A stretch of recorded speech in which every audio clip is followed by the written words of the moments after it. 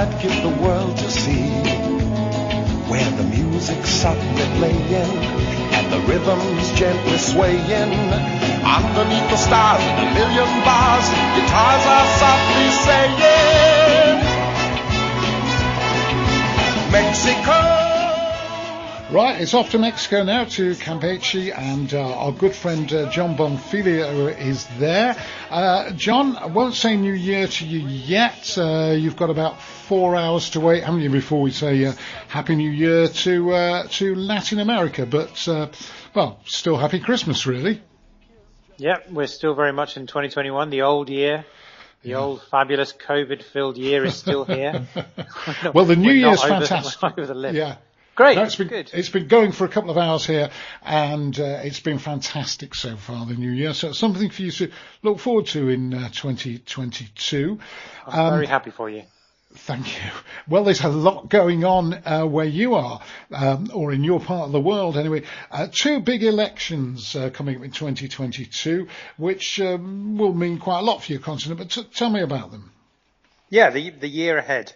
And for sure, over the course of the last 18 months, there's been a fairly significant leftward drift amongst a number of the, not even the major democracies in Latin America, but a significant number of them. Alberto Sanchez in Argentina, Pedro Castillo just a couple of months ago in Peru, just this month, Gabriel Boric in Chile, the youngest ever president in Chile, and also, a little known fact, the first visibly tattooed president in Latin American history. So there you go.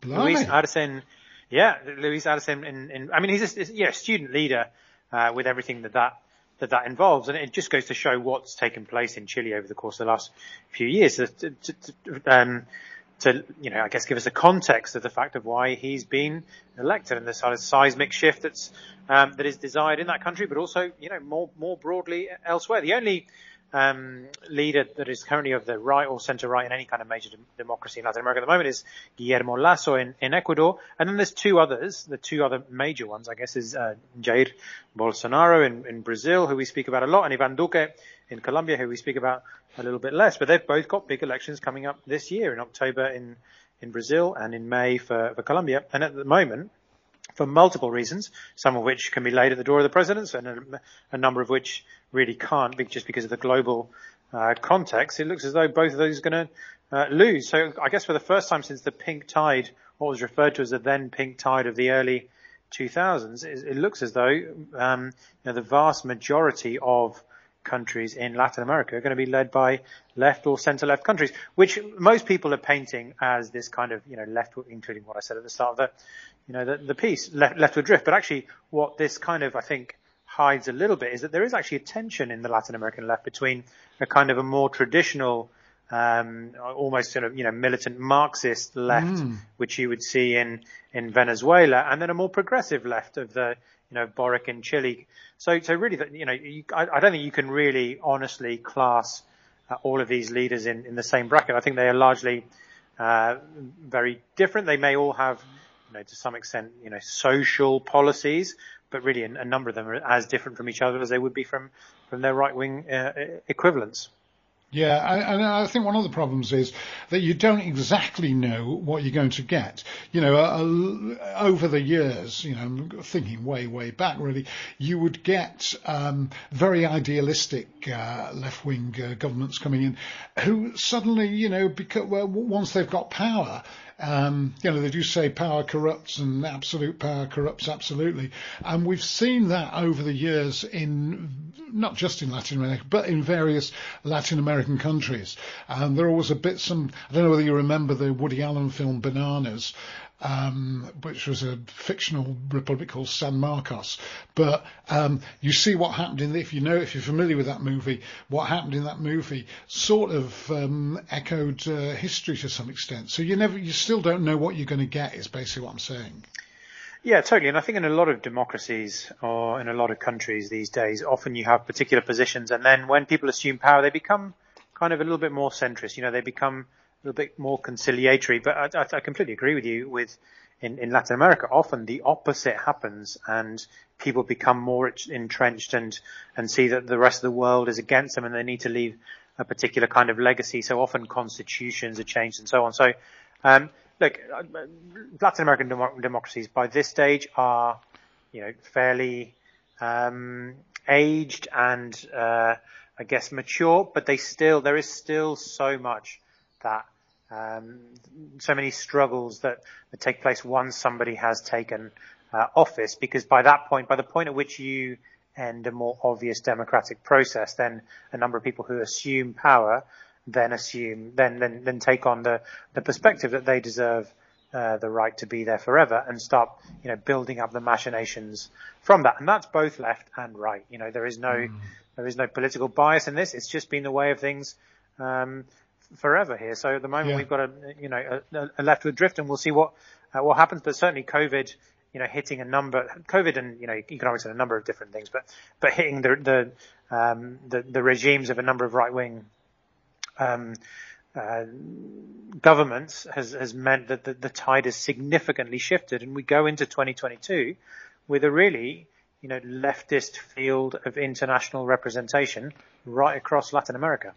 Yeah. Now, the eyes of Latin America and the world are on El Salvador at the moment because of its experiment with Bitcoin, with cryptocurrency. Particular interest in that in Poultonley Filed, where my moneyed producer is actually investing in cryptocurrency. I haven't invested any of my fortune in it, simply because I find it like my fantasy football team. I don't know how I can't set it up properly, or fail to set it up properly. But some people say it's the future. Well, I mean, yeah, for sure. Interested in hearing about Jed in a minute about this. Contextually, in June, Nayib Bukele, the president of El Salvador, announced that Bitcoin was going to become legal tender, the first country in the world. And really what he was looking for was investment into this small Central American country that has been beset historically by a whole host of different problems, from natural disasters through to economic problems, through to crime, violence, and so on. And really it's been seen as a potential validation of the potential of Bitcoin and cryptocurrency more broadly to serve as global currency. From, I guess, a contextual policy, position in terms of, Latin America and what I'm seeing.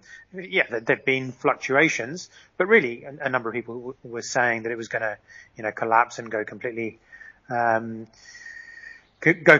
and be a massive disaster for the country. And that definitely hasn't happened.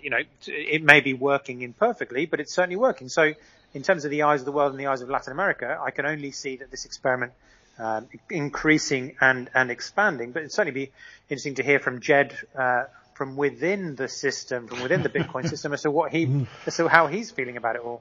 How are you feeling, Jed? For me, any country that is investing in Bitcoin gets my vote. I mean, this guy's he's quite a young chap, isn't he? He's sort of baseball cap wearing. He's quite a sort of hipster. I think I've read somewhere he was wanting to build a sort of a Bitcoin city to kind of mine more things under a volcano.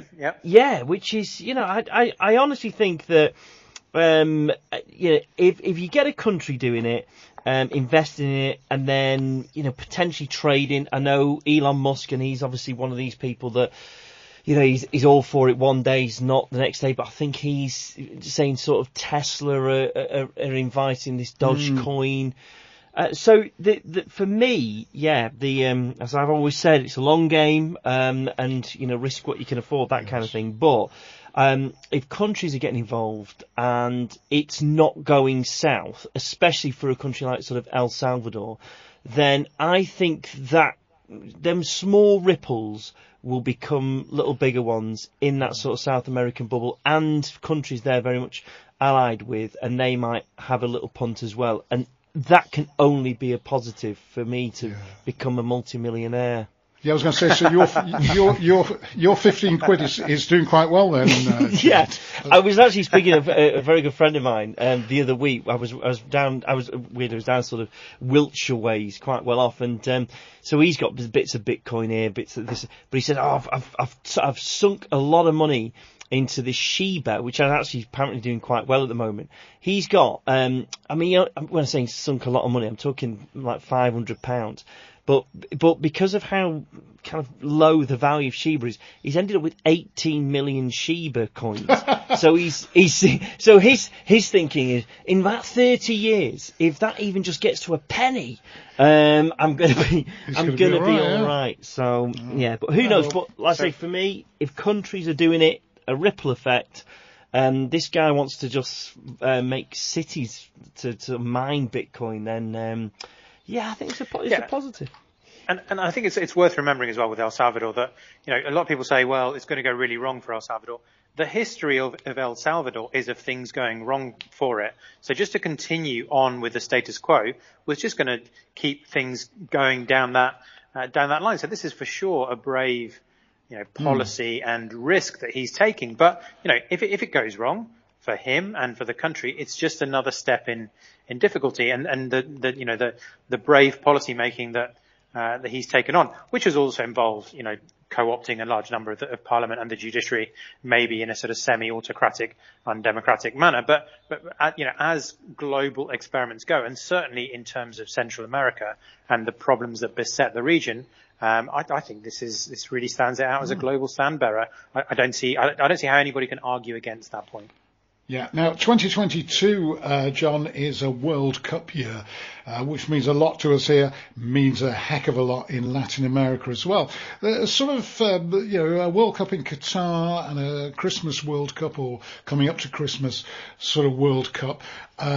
Mixed feelings about it over here, but I suspect in Brazil, Argentina, Mexico, a huge amount of excitement. Yeah, the World Cup 2022 or in any other year could be held in Antarctica, it could be held on the moon, on Ascension Island. It wouldn't dim the enthusiasm of Latin Americans for the whole global sport, for the event, for the tournament, and for the hopes that perhaps potentially their country might win. Of course, Brazil, Argentina have already qualified, and those are really the two biggies, and people in those countries, aficionados in those countries, are going to hope that to buck the trend and for one of those two to come out as champions, and all sporting discourse will be based around that this year. And then the likes of Mexican fans who've never won anything like this, but they'll point to the fact that every country has to win their first one at some point, will hope against hope that they're not going to take the lead against Argentina, only to be beaten 2-1 yet again. Yeah, I mean, it's interesting with Latin American teams. You do expect, if the World Cup was in Europe, if it was in Germany or England or wherever, you would expect a European team to win it. If it's in Latin America, you expect, Argentina or Brazil, Mexico, whatever, you expect a Latin American team to win it. It's difficult to know what's going to happen in these very artificial conditions in the Middle East. Yeah, absolutely. It's a completely new experiment for many reasons that that FIFA is undertaking.